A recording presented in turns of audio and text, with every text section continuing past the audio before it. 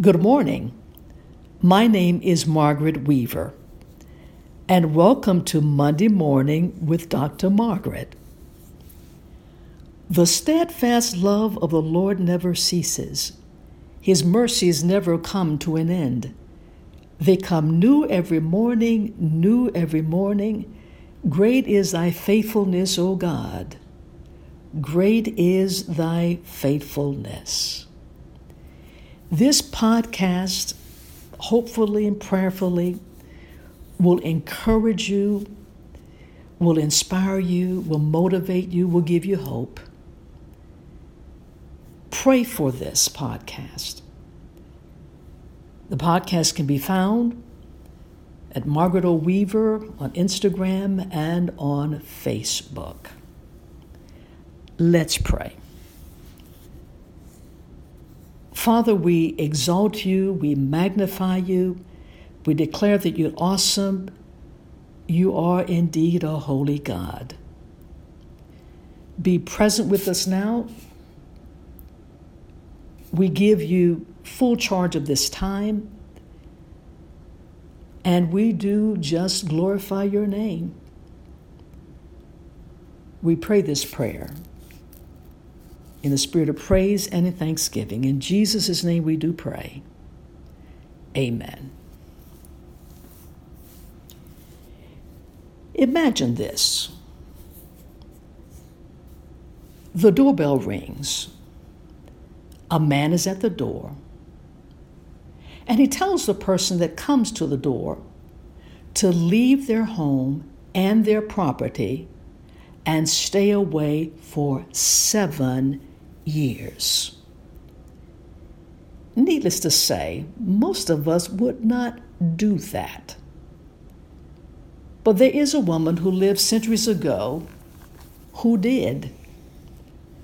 This woman is discussed in the 8th chapter of 2 Kings, verses 1 through 6. In verse 1, we find these words.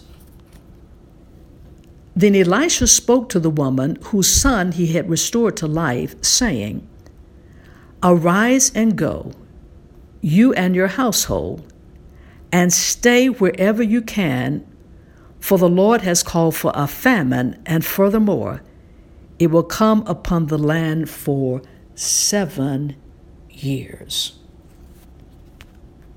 Now, how could this woman just leave her home and her property? Well, part of the answer is found in the 4th chapter of 2 Kings. And what we discover is that this woman is the Shunammite woman. And when we read the 4th chapter of 2 Kings, we find that God used this same prophet Elijah to bring her deceased son back to life. So in her current crisis, she had a faith reference. She could go back to what God had done in the past. She knew that if he did it before, he could do it again. So often, when it comes to the past, we remember what we need to forget, and we forget what we need to remember. We too, like the Shunammite woman, need a faith reference. We need to be able to refer back to and remember the wonderful works, the miracles, the deliverances that God has already brought about for us. Allow those powerful experiences to become our faith references. Not only did this woman have a faith reference, but she also had a daily reminder of what God could do. When she was away those 7 years, if she felt discouraged or felt that doubt was creeping in, if she started wondering what would happen after the 7 years, all she had to do was look at her son, the one that God brought back to life. He was a daily reminder of what God could do. We too need daily reminders to strengthen us in difficult times. Write something on a card and put it where you will see it daily. Write down an encouraging scripture that gives you hope and put it where you will see it every day. We need those daily reminders to keep us going, especially in our crisis situations.